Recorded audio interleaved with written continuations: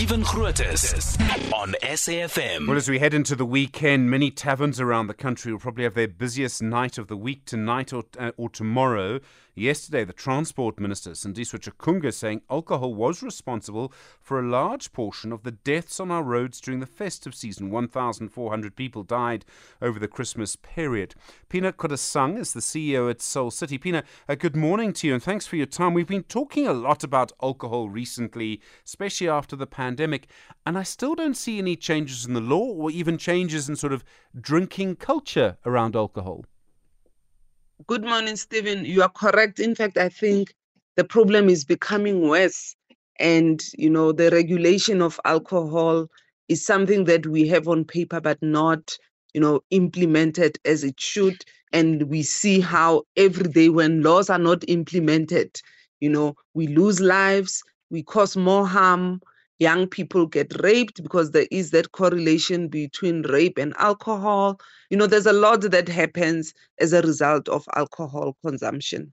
It's pretty simple what we need to do. It's happened in many other places. You need to ban alcohol advertising. You need to make it more expensive. You need to limit or restrict the hours in which it's sold.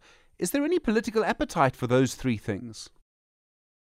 I don't think there is, because if the political appetite was there, we could have long done this. Soul City, between 2000 and to even currently, we ran a campaign called Phuza Wise campaign where we were showing harms of alcohol and also giving advice on how it can be regulated and how, what is the consumption level that is acceptable, even for your own health.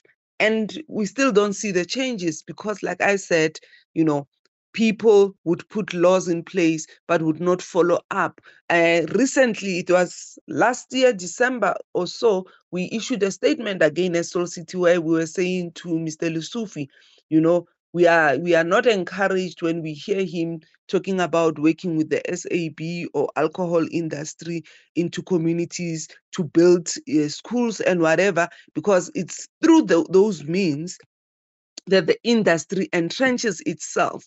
There's no way the alcohol industry will do anything good. It's as much as they can say we are building schools. On the one hand, they are building schools, but on the other, they are increasing consumption of alcohol, which brings harm in communities. So we need to really not, be blinded by the money that is thrown in the in communities by the alcohol industry, because in so doing, they are trying to ensure that they are not strictly regulated and therefore consumption and production will be high. And as you say, like the Nordic countries did, we need to ban and have restrictions on how alcohol is promoted and marketed.